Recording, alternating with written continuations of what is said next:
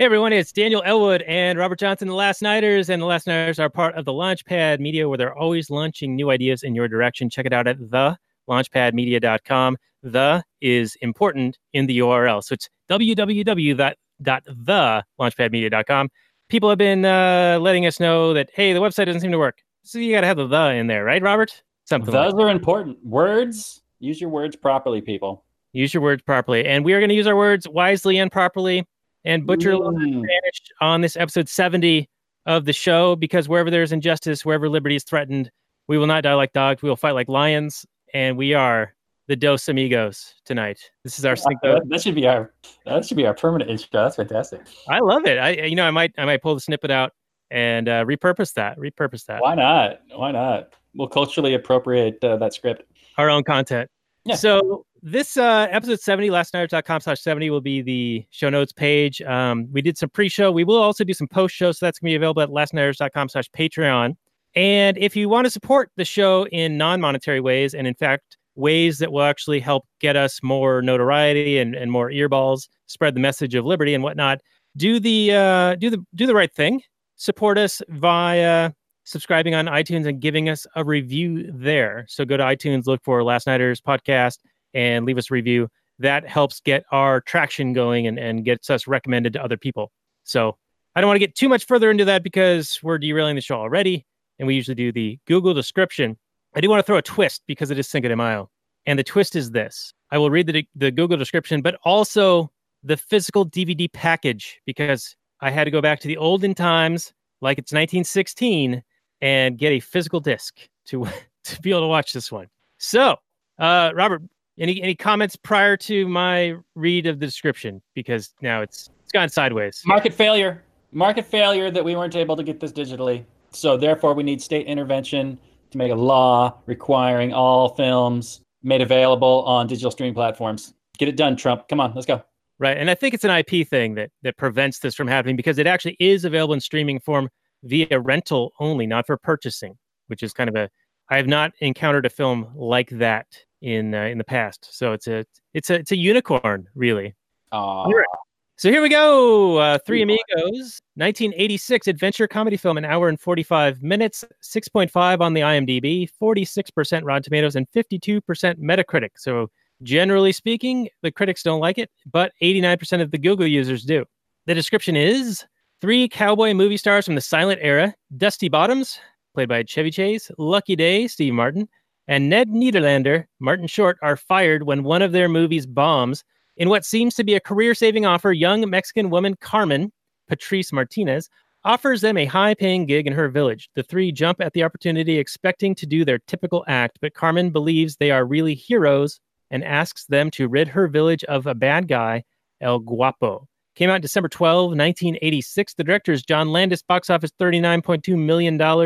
This is one of those earlier Saturday Night Live inspired films that had Lorne Michaels involved. And of course, Chevy Chase, Steve Martin, and Martin Short, I believe, were all featured on Saturday Night Live back in one of the golden eras, probably the second golden age of Saturday Night Live. And Robert, any comments before I read the physical disc? Is it significantly different? It must, because that's like a promo type style, right? Oh yeah. This is This is gonna be much better. But I want to get your take on the Google information before we get to the marketing speak here. Well, I could see how this movie wouldn't sit so well with the critics. I mean, I don't know if we're talking about critics from yesteryear or current day critics, because current day critics are, have that social justice cancer and brain cancer, and they're always looking for representation and problematic things. They can't just sit back and enjoy a film anymore.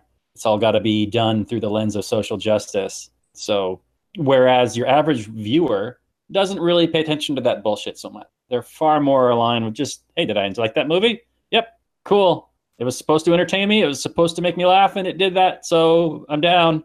But then the critics are dissecting it for, well, this is problematic here, and I didn't see any black people in this movie, so that gets dinged a couple of points. And I mean, it's just ridiculous. But that's where we're at in this world today. Yeah, it's a sad state of the world, where whatever happened to sticks and stones, and the words will never hurt me. Apparently the words are now violence, and it's all backwards. It's backwards land, really. It is the upside down we live in. All right, well, let's read the archaic tablet here. the old scrolls of Stone a tablet. Is it the papyrus? DVD package. It's recycled plastic. The Three Amigos are a silent screen comedy act who have seen better days. So has a remote Mexican hamlet that is being terrorized by a fierce gang of banditos. Finally, in desperation, a naive villager sends the actors a telegram asking for help. Thinking they're being offered a fortune for a personal appearance, the hapless trio arrive in Mexico, only to discover this time they're dodging real bullets. Starring Steve Martin, Chevy Chase, and Martin Short, and directed by John Landis, who also did Animal House and Trading Places.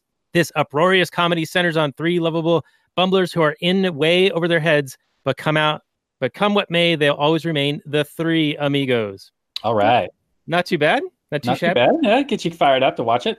So, since this movie is a comedy, it kind of gets a pass from me for its ridiculous premise. It hinges upon this main Mexican lady being a complete idiot and walking into a movie theater and thinking it was real. Like this was like the news that they were watching, and that these people could actually come and help you, and that these were real gunfighters. And she's seen real gunfighters. She's seen El Guapo and his band of banditos. I don't know how she could confuse the two.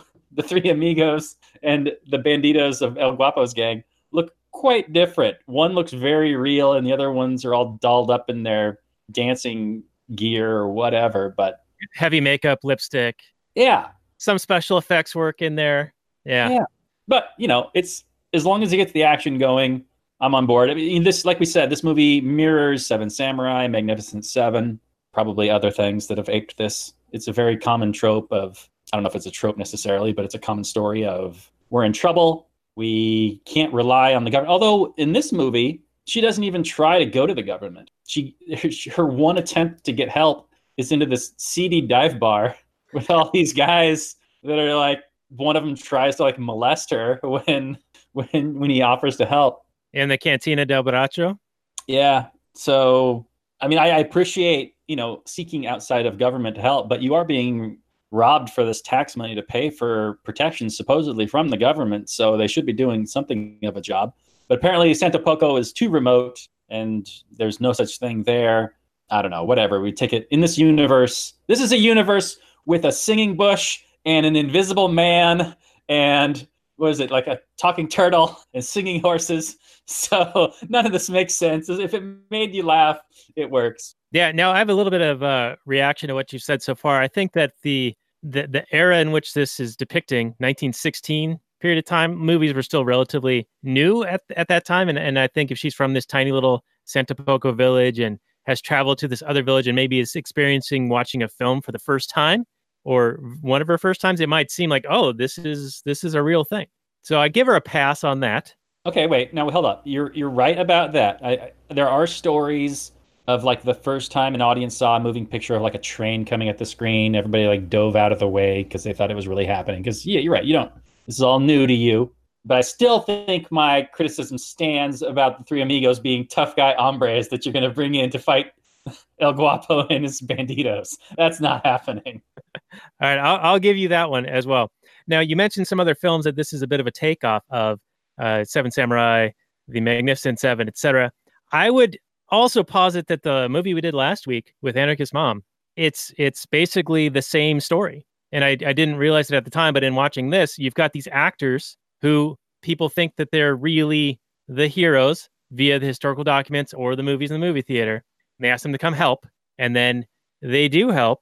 And there's not as much of the leading them on as Tim Allen does in Galaxy Quest, but you do have that moment where Lucky Day and Dusty Bottoms do think that they're playing a show, and they appear to have been effective in the very first moment where the three banditos are there trying to get more tequila. And so the whole town's like happy for them and like, oh, you've saved the day, and you're big heroes. So this is like Galaxy Quest, but 10 years before, 13 years before.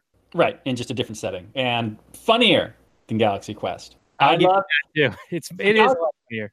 Galaxy Quest, even though it was ridiculous and silly, it was playing off the Star Trek tropes, whereas this played off all kinds of silly Western tropes and just threw in some random craziness, like with the whole chanting a thing to summon the invisible man guy at the burning bush and all that. Yeah, the singing bush. Yeah. Yeah, it's really like I don't know, like mythological, biblical quest type stuff for our heroes. Like as if they couldn't just ask somebody in that town they were in where Santa Poco is, and or where Santa weren't they didn't oh maybe the people in Santa Poco didn't know where El Guapo was. Was that what the case was? Right. Yeah. Yeah. They didn't know where his base of operations was. Okay. Okay, I'll give him a pass. I also felt like the singing bush and the invisible swordsman were kind of out of place. Like it didn't seem necessary to do that. And it wasn't even like playing up that much of a joke, except when they accidentally killed the invisible man. Oh, it definitely seemed out of place. It was in the middle of the movie, and nothing leading up to that would make you expect such a ridiculous scene, and nothing afterwards is anything like it. It's almost like they just threw in this weird scene. It's almost like, it was written by somebody else, but then the three SNL actor guys were like, what if we did this? And then the writer's like, oh, really? Do you want to do that? And they're like, yeah, we're doing it. And they're like, okay. we're not doing this movie unless we do this awesome scene. And the writer's like, okay, all right, whatever. I think it's fine because it made me laugh. Any movie with the talking turtle and singing horses, I'm on board. See, I thought it was a stump speech by AOC when the horses were singing. Remind me what they say. Oh, it's how their mouths look. She's got the horse face. Oh, okay. All right. I gotcha. Yeah, it's not what they say. I think of her as crazy eyes, but I guess she does kind of have a bit of a horsey face. Yeah, I mean, the dancing video, I mean, that's kind of all right, but, she's not talking and you don't see her horse teeth or whatever. Anyway, moving on.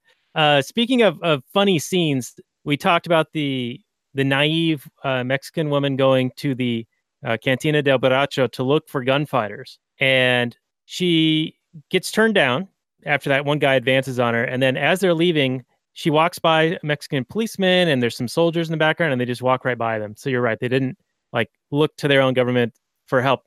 But later on at the cantina, the German guy shows up and he is a tough dude who ends up shooting the guy who had molested the girl or advanced upon her and a few other people, displaying how ruthless he is. And he warns them that some of his friends are going to show up later and that you'll know who they are just by seeing them. And so in this situation walk the three amigos, and everyone believes that they are these ruthless killer guys. And it's in that context where they sing the Buttercup song and they do the sing and dance number, and everyone's like, they point to them and say, you sing now.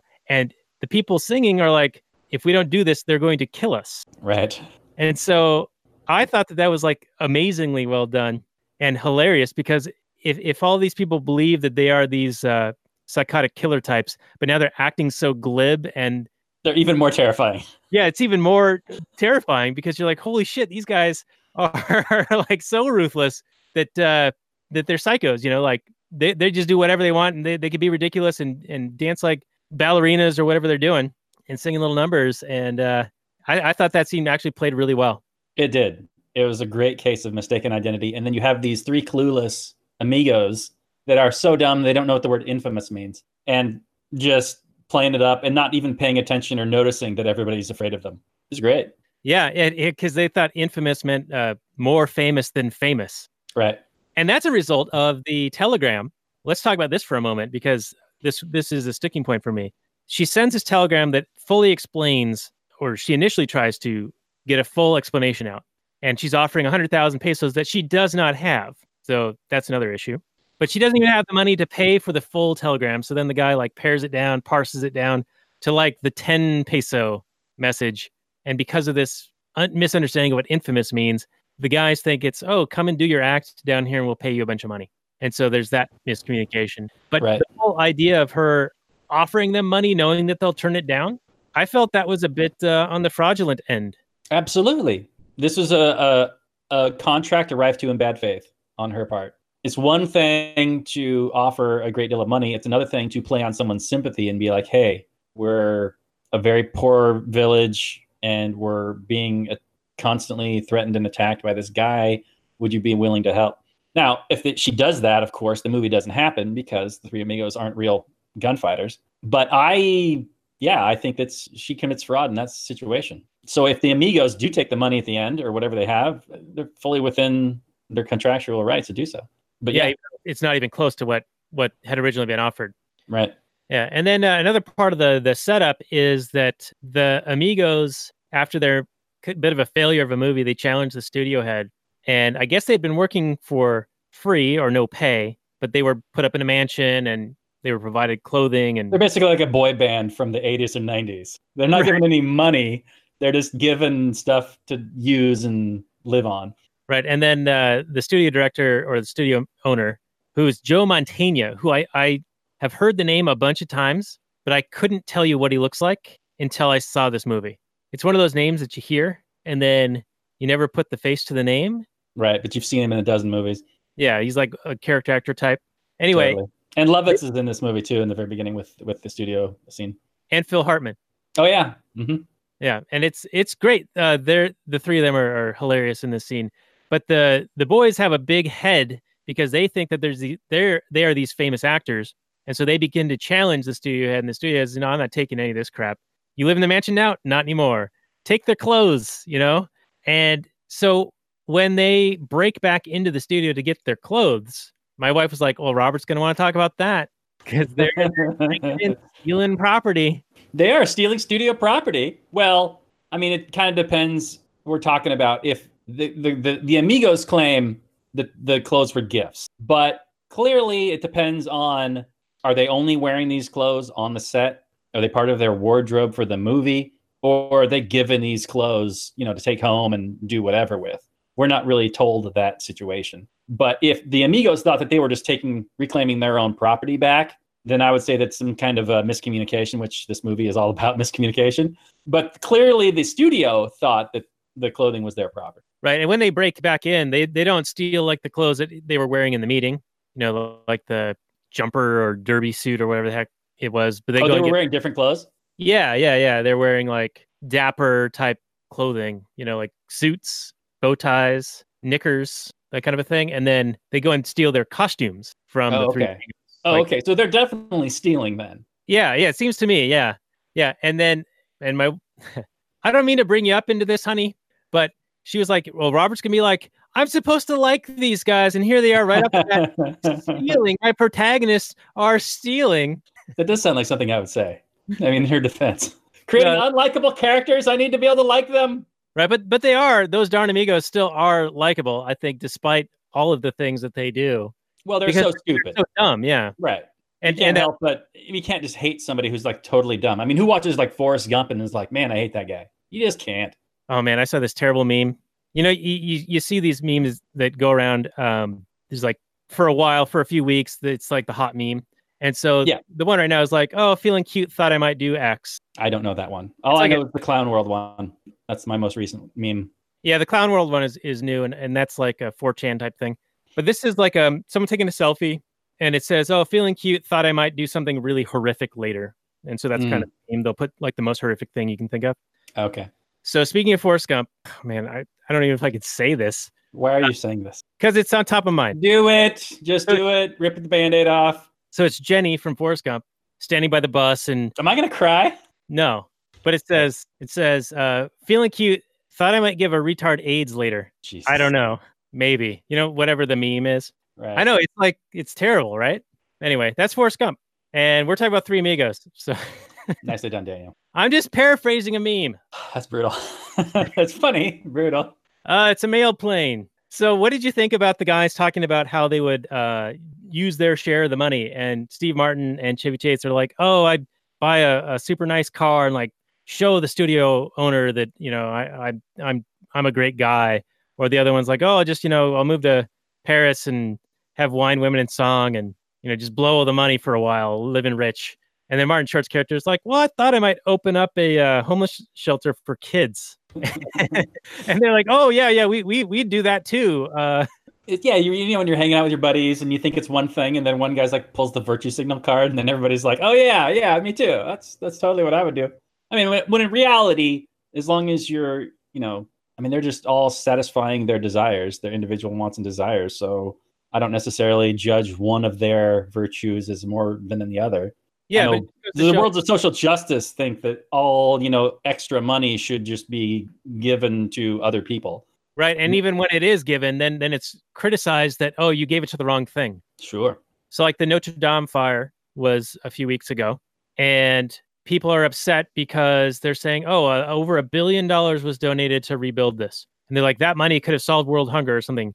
And, my response is, what, you would have bought everyone like 2 meals, But anyway, so all this money is voluntarily donated to this thing, and then it gets criticized that they donated it to the wrong thing. Meanwhile, the Avengers Endgame movie, which we were talking about in the pre-show, made roughly that same amount of money in like a weekend, and yet no one criticizes that. Right. All those people could have spent all that money feeding homeless people. Why didn't they? Right. And then horrible people, I guess. And we talked about this recently, forget which episode, but basically 80 to 90% of the tax money that's taken from people and then is supposed to be devoted towards solving, problem A, B, or C, only 10% of that money actually makes it to the recipients of that situation.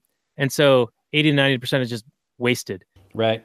And, regardless of how you want to spend your money, it's going to make you happy. It's going to improve your life. And you earned it. You have every right to find pleasure however you wish with the results of your labor. I mean, yeah, you could probably say Ned's plan is probably going to give him a little more, I don't know, good feeling about himself, a little more feeling virtuous and whatever. But however you choose to spend your money is none of my business. That's the important thing. You son of a motherless goat. Well, you're not wrong. Now, that's a saying that in our circle of friends, you and me and your cousin, we would say that, I think, fairly often, especially your cousin. Yes. And it wasn't until watching this last night, I was like, that's where that's from. I thought he was referencing the Adam Sandler. Like Waterboy or Billy Madison or something? No, he came out with a comedy CD. Oh, like right. In the 90s, like They're All Gonna Laugh at You, I think. Yeah. And they do have a goat one. You're right. He's tied to a post and they're like button hooking him and throwing a football. He's tied to the back of a truck, but yeah. Mm-hmm. Yeah. So I thought that was from that, but no, it's from the Three Amigos. So anyway, little side anecdote from our personal history. I like it. Oh, great. Real bullets. Real bullets. You're in a lot of trouble, mister. Let's talk about Steve Martin for a little bit. Has he had gray hair like his entire life? The entire time he's been famous? Yeah, I think he just first started getting famous like in the mid 70s, and he was definitely heavy salt and pepper, a little more salt and pepper. So yeah, he's just been straight gray. And he's still, I mean, you got to hand it to him. I mean, he's probably in his 70s now? He's got to be. But he looks like he's, in his 40s or 30s because he's always had gray hair. He's smart. Yeah, so he's like the Dick Clark / Ryan Seacrest, but he's always a more advanced age. Right. Like they always seemed younger than they were, like way younger. But he's always seemed like a little bit older until now. He is now surpassed that age. Right. Like Dick Clark went with the Just for Men, always, dyeing his hair like brown. But Martin was like, haha, I'm going to one up you. Went totally gray early. So he'll just look ageless forever. Till one day he falls down dead. I think it's a good way to go, Smart. You're thinking ahead. Yeah. And he's got this long career where Steve Martin looks like Steve Martin, looks like Steve Martin. Right. Like he's got that look. He doesn't like transform over time. He doesn't age really. Yeah, I think it's a smart branding move. It's good marketing. It's excellent brand awareness. He's also a bit of an accomplished author. I read one of his books back in college, and it was pretty deeply insightful. And good segue into when El Guapo's men capture him, when they break back into the compound. He's like, you guys just need to have a representative democracy. We'll have 3 equal branches of government, and you won't have to live under this tyrant's thumb. You'll be able to own property because that government will protect your rights to be able to have that. And you'll have nice little bambinos on the beach. Right. But what does he say just before that, Daniel? Do you remember? I got to use our brains. Damn it. No, he goes, all land will be redistributed among the people. Oh, yes. Equally among the people. Yeah.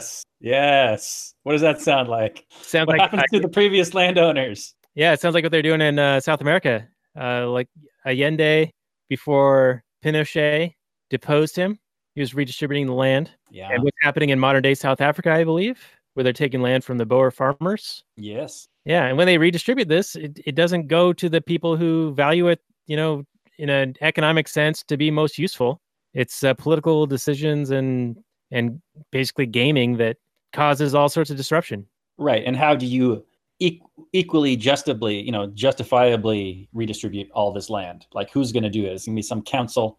They're going to make decisions, or just everybody going to get the exact same amount. Right. As if the same amount of land is the same everywhere, right. What's Like the saying in real 2 estate? acres of an oasis, and everybody else gets 2 acres of desert. The 2 acres of oasis is gonna be a little bit more valuable, Right, and then there's location, location, location, right? right? Like if it's near something, it's worth a lot more or more useful. Or it has oil under it, or a gold mine on it, or any number of things. Right, or how nutrient rich the soil is, or if it has water, all of those things. So yeah, that really throws it off. And then, but yeah, and then that was one of his demands, right? Redistribute Yes, land. one of his demands. The second was the three branches of the government, and the third was let Carmen go unharmed. Yeah, that's nice. He's got ideas. I like that. How the first thing he says is that all land should be equally redistributed, and then he goes on to say, "Oh, then you'll have better property rights. Yeah, after we destroy your property rights. We're going to destroy your property rights to create property rights." Okay, that makes sense. Well, maybe it's like the reset. Like, all right, we're going to destroy it for now, and then we'll put everyone on equal footing. Right, and that if destruction doesn't make any resentment. Oh, never. No. I don't see why it would. Everybody would be on board with this plan, right? You're going to do it voluntarily, right? All right. So I have a few notes, and we've already talked about a bunch of them, but I want to make sure that we hit a couple of points. Just okay. Because yeah, let's hit them. Economic. Let's punch them out. Let's punch them out, buddy. We'll punch them out. All right. Like your dick is a pencil. All right. Well, this one's not so economic, and it goes back to your comment about the PC culture. Yeah. Where this movie probably couldn't be made today. The white savior. Yeah. Well, Aguapo says in releasing the Three Amigos one, they come clean about, hey, we're just actors. We're not really, we thought this was just a show, and we didn't know this was real. And he goes, they're crying, they're groveling. He says, El Guapo only kills men. He does not kill crying women. And that's I love El Guapo in this movie, by the way. He's fantastic. What's a plethora, Jefe? She will come to me tonight, or I will kill her. I mean, the guy's amazing. Perfectly played by that actor, who I don't even know his name because I'm a racist. Allegedly, just because you forgot his name, that would, qualify you these days. But why do the white people go and save this town? Because they were asked to go there to save this town. You're talking about the turn when Martin Short draws the line and is like, we may not actually be gunfighters, but we're here and we've got nothing to go back to. So let's be this for real. No, I'm talking about in the very beginning. Like, why do they even get called upon to do this job? Oh, that was the miscommunication. Right, the miscommunication. Right? Yeah. Anyway, I'm just saying that they were asked to be there. They weren't just like these knights in white and shining armor that stumbled upon this poor downtrodden Mexican town. This Mexican town asked them to be there. You know what I'm saying?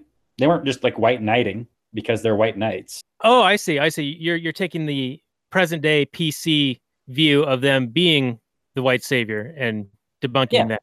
Okay. Right. Was that not clear? Was that not clear what I was saying? Well, apparently you have superior intellect and education, and you're taking it out on me now. Or maybe it's because you've turned over 40.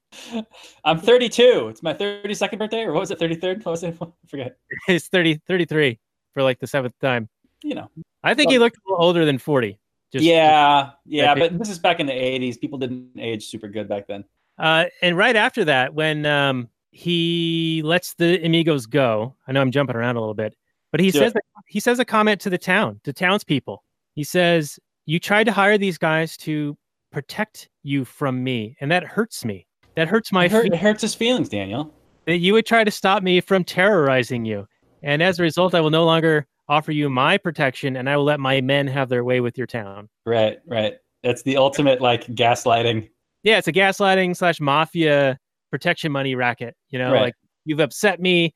This is Don Corleone being like, you disrespected me. You disrespected the family. So now bad things might happen to you. I don't know. Maybe bad things might happen. It's out of my control now.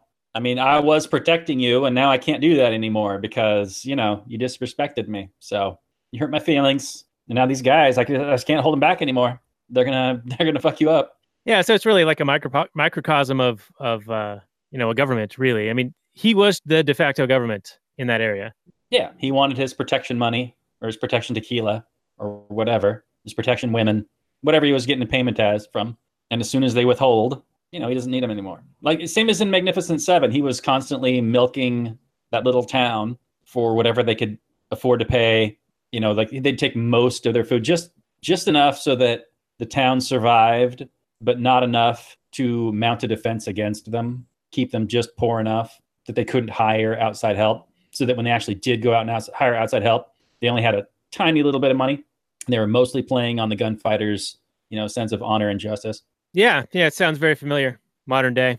Mm-hmm. Yeah. So, an economic point.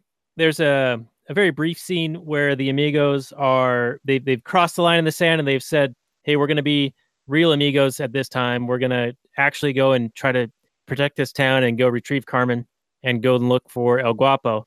And they're traveling through a desert and they're all hot and sweaty and parched. And like Martin Short like drinks out of his canteen and it's like just sand like falling on him. And Steve Martin's is all empty. And Chevy Chase is like just glug, glug, glug, glug, glug, glug, glug, spilling water everywhere.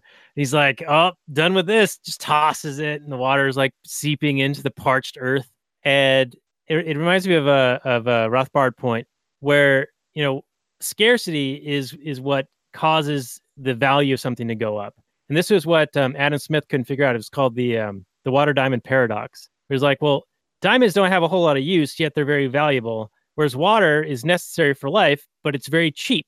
And Smith couldn't figure this out. But it was because of the relative scarcity of each thing, especially in a given environment. So like in a desert, a very little amount of water is extremely valuable. Meanwhile, in a modern day city where there's water everywhere, it's very, very cheap. Indeed, yes. I don't have anything to add to that. The scene played out quite perfectly to illustrate that. Yeah, and I love Chevy Chase's demeanor in this. Like he's just like whatever, he's like this slovenly, wasteful guy, and it seems like he's like the same in almost every movie. Even in Community, seems to be kind of the same. Yeah, he plays a big, dumb, goofy bozo guy really well. Like he plays it in the vacation movies, the Fletch movies. Fletch, yeah, Spies Like Us. I mean, pretty much all his scenes, all his movies. And this is like peak Chevy Chase time, right? Like late 80s or late 70s, early 80s. Yeah, he was in the very first episode of Saturday Night Live. I think it was 1977 or 78, and he was the very first performer to show up on screen. And then they were started doing movies in the early 80s, early to mid 80s. So yeah, this is peak Chase, I would say. This isn't necessarily his biggest movie, but this is at the peak of his powers. Yeah, and if I recall, I remember hearing stories about how it kind of went to his head. Like he felt like he was the star of Saturday Night Live, and there was a bit of a power play situation there, and like people didn't like him on a personal level as a result because a lot of it went to his head. Very much akin to the Tim Allen character in Galaxy Quest, where the rest of the cast like kind of resented him for taking all the fame and glory. Yeah, I could see that. I mean, I don't know if it's true or not. I haven't heard this story, but he was definitely one of the big shining stars of Saturday Night Live back in that day, for sure. Although, John Belushi and Aykroyd. Yeah, I mean, those are also some really big names. So, Yeah, it seems like they've gone through a couple of ups and downs, Saturday Night Live. I used to describe it in the mid-90s as some of the humor was, you're so tired, it's funny, because it was on at midnight for us. Yeah. I remember I would usually watch it for the Weekend Update, which was almost always where the good jokes were. And then, I mean, I think that was when Spade and Norm Macdonald were doing the not at the same time, but around that time. If you could go back today and watch old Norm Macdonald Weekend Updates, still really, really funny. He had a serious edge to his comedy. Oh yeah. He was talking about the O.J. Simpson one. He was like, well, apparently murder is now legal in California. Yes. I mean, it's all like that. It's all that good. And he's good when he gets fired for doing it. So I would always watch that. And then there would always be maybe a good sketch or two, but you could tell they either ran out of ideas towards the end. I mean, I would basically only watch when there was like a really interesting, maybe like, music guest or I don't know. Yeah, I remember when like Nirvana was on there. That was pretty good.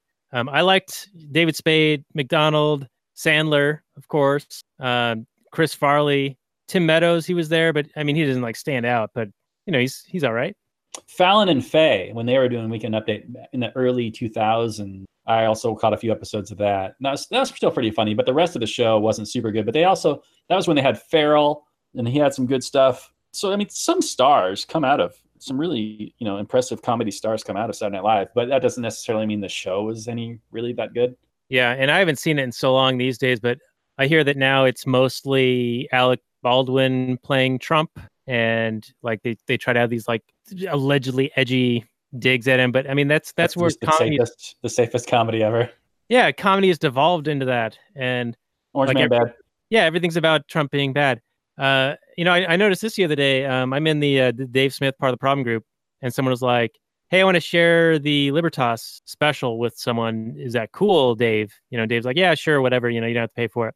And I was like, "Oh, I just listened to it on Amazon Prime." So I posted in the group, and yeah, it's available free on Amazon Prime except for one track. For whatever reason, this one track is too hot for Amazon or whatever. You got to like pay for this one. It's like 90 seconds long.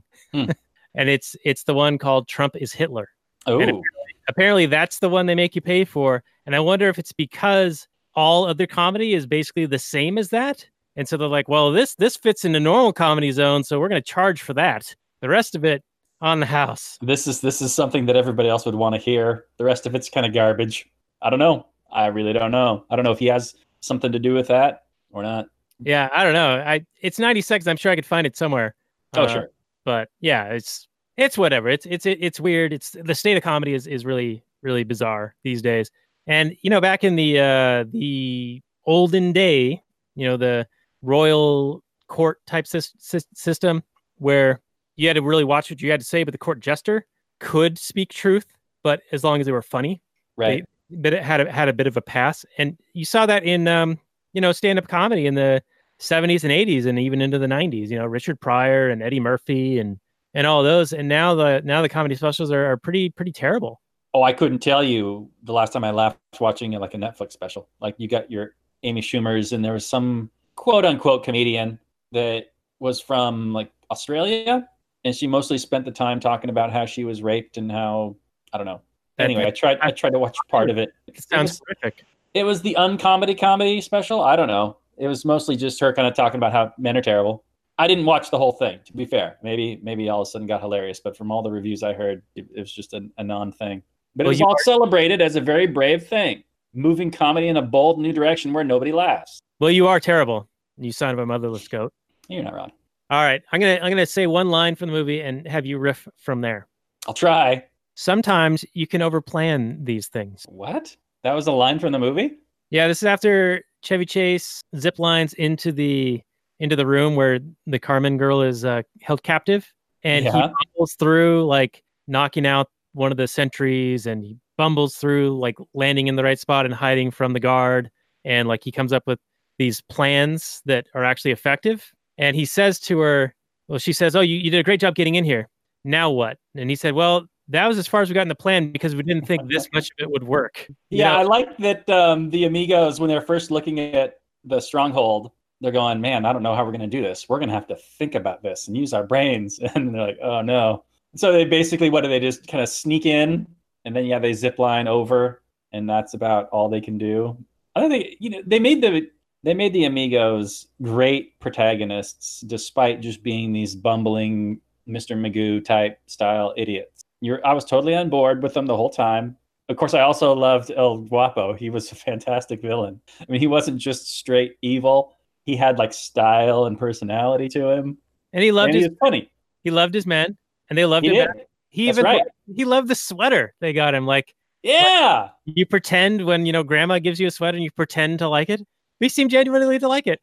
He really did. And the idea of everybody getting together to buy him a sweater or steal it or wherever they got it, and have him just be totally, I mean, these big gruff, tequila swinging and like cigar smoking and gun shooting guys buying a sweater is just funny. So yeah. So I'll agree. Guapo is a good villain, and I really enjoyed Jefe, his right hand man. Yeah, Jefe was hilarious. Who he says, "I'm still here for you, Guapo. I'll never leave you."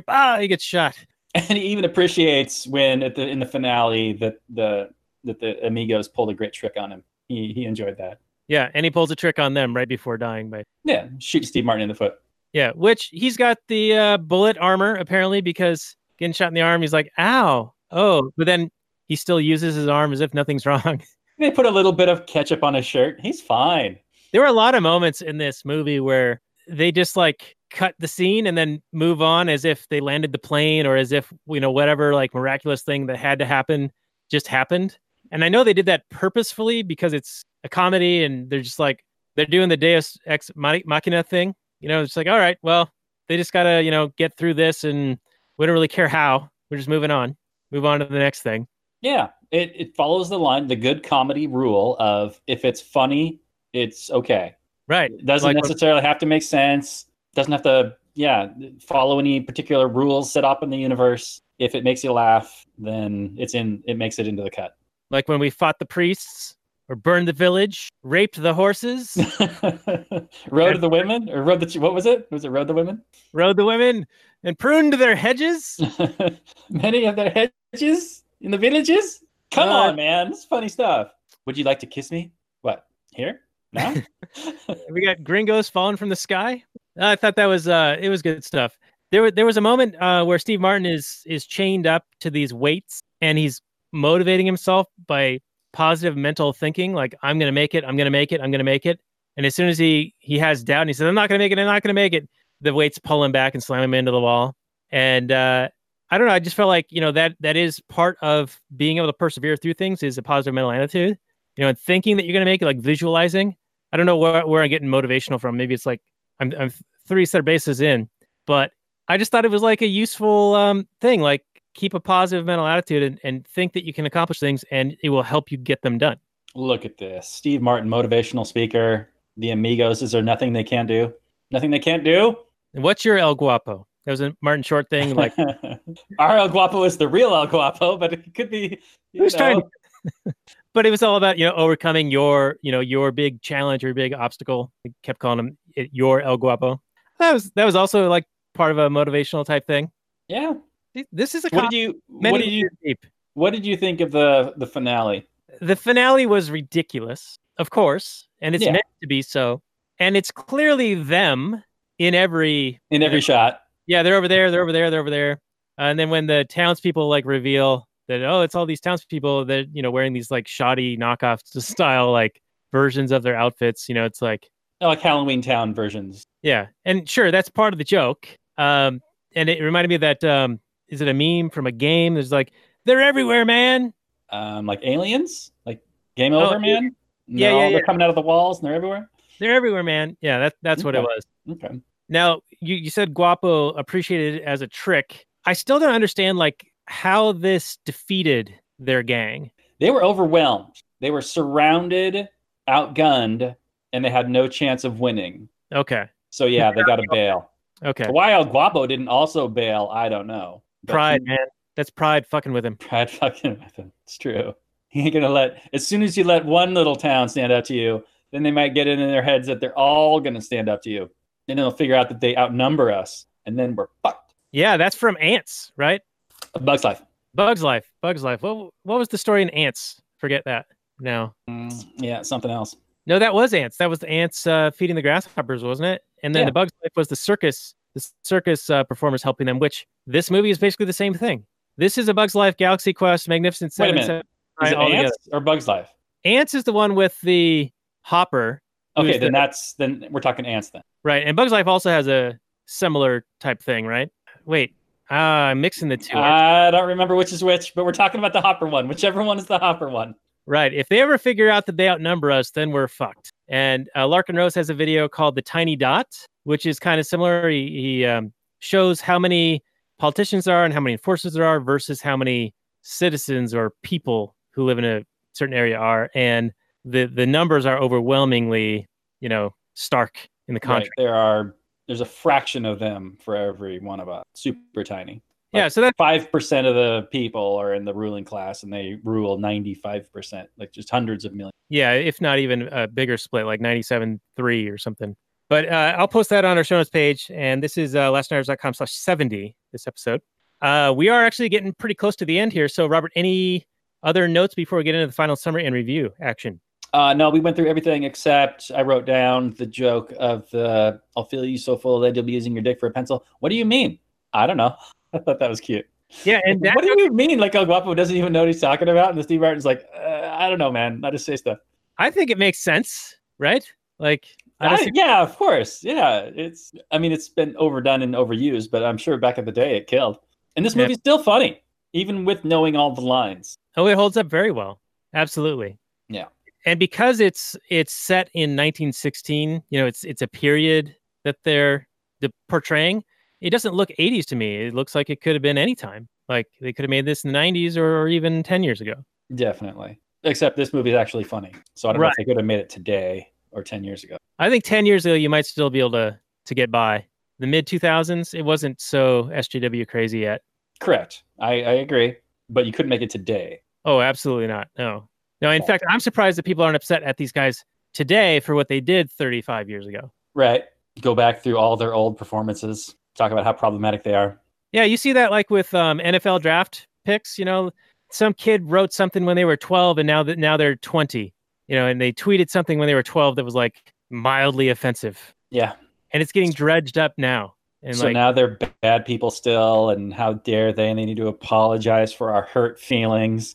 Can you imagine grown men and women talking about how a tweet from a 12-year-old hurt their feelings, or they found it offensive and it really hurt what they really say is I'm sure it offends the people that are offended by it. I'm not personally offended, but other people find it offensive, and therefore you need to apologize. Well, why don't the people that are actually offended speak up? You never hear from those people. It's always these virtue signalers who come in white knight for some imagined oppressed group that they're coming to the defense of. Like they know, oh, trust me, I know these people over here, they're super offended by what you... Oh, really? Are you the expert on other people? Oh, yeah, you're totally the expert. Okay. Yeah, but your common defense is, well, you're not the expert on whatever it is you're talking about. You're not a woman, so you can't talk about a woman thing. They're totally full of hypocrisy. Oh, and speaking of hypocrisy, Robert, you and we made an appearance with Keith Knight on his show, Don't Tread on Anyone, where we got to play the role of statists again, which we haven't been for quite a while. And I thought we did quite well. So I'm going to post that on our show notes page because I thought that was a fun appearance. And he does great work. I think we've talked him up before, but Keith Knight's Don't Tread on Anyone YouTube channel, highly recommended, everyone. Yeah, for sure. That guy does good stuff. A lot of excellent arguments. If you ever want to watch his stuff and, for good ammunition to defeat certain dumb arguments. All right, Daniel, let's wrap this one up. What is your summary review? You can go first. All right. Well, my summary review is that wherever there's injustice, wherever liberty is threatened, we'll be there with a plethora of things to talk about. This movie, like we've said, holds up to this day. I think that the comedy is still very biting and hilarious. The characters are well done. It's an enjoyable film. I think that there's not much that I would change in this thing. I just enjoyed it all around, and I'm going to go with a 8.5 on this bad boy. It's highly recommended. Nice. Yeah, I'm tempted to give it a 5 of something, but I can't give it a 5. There's no way. That's way too low. Yeah, this movie handles, the style of humor. Since the main characters are the dumb ones, I mean, they're not punching down at anybody. They're punching at themselves. And it's really wacky and silly. And in the same way that like Monty Python and the Quest for the Holy Grail like stands the test of time just because of its silliness and its irreverence, this is a similar vein for me. This is a movie probably in 2 or 3 decades I can watch again and laugh. I don't think this is going to age nearly as badly as, there's no topical humor that I could tell. Maybe there was, but I didn't notice any. It's all within the story and it all works, even if it is just some of it's out of left field and irreverent. But yeah, man, if you're going to judge a movie, laughter is king in a comedy. And I laughed multiple times and I was smiling a whole bunch of the time. I can't say anything bad about this movie. I can't. The acting is great. The comedy stylings of the three, they obviously have a lot of chemistry together. They like each other. They work well together. That shows, their time on SNL probably working together shows. And the supporting cast of El Guapo. I don't know if that actor went on to do other things, but he's fantastic in this. I don't know why he didn't get more work. Maybe he's doing work down in Mexico. I don't know, but he's fantastic. And this is just highly recommended. I'm going to give it a 8 point. You gave it an 8.5? 8.5. I can't give it that high. It's not 8.5. Oh, come on. It's... All right. This is our 8.5. Those 8.5. Ocho cincos. Dos cincos. It's a match. We haven't had a match in quite a while. And that actor is Alfonso Arau. Okay, cool. Never heard the name before, but he's I love him in this movie. It's great. Yeah, he's on. And also the music, Randy Newman was the guy coming up with the music, and he played the singing bush. Oh, fun. Yeah, it's plays up really well. So that is our episode on the Tres Amigos for Cinco de Drinko, their cultural appropriation sombreros. I'm wearing my Chivas hat for our video Patreon supporters at lastnerds.com/Patreon. Coming up next week, it's a Mother's Day episode, and yet we're going to go into the Spider-Verse and tag team a movie with Jack V. Lloyd of the Voluntarist comic, and the Philosopher, I believe, will be on to talk about the animated Spider-Verse, Into the Spider-Verse movie. Fantastic film. I'm going to enjoy every minute of rewatching it. I'm looking forward to it.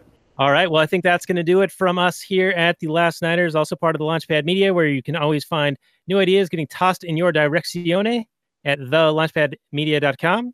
And we'll see you guys next week where we talk about Into the Spider-Verse. Be a lot of fun, and happy Cinco de Mayo, everyone. Peace out. Good night from last night.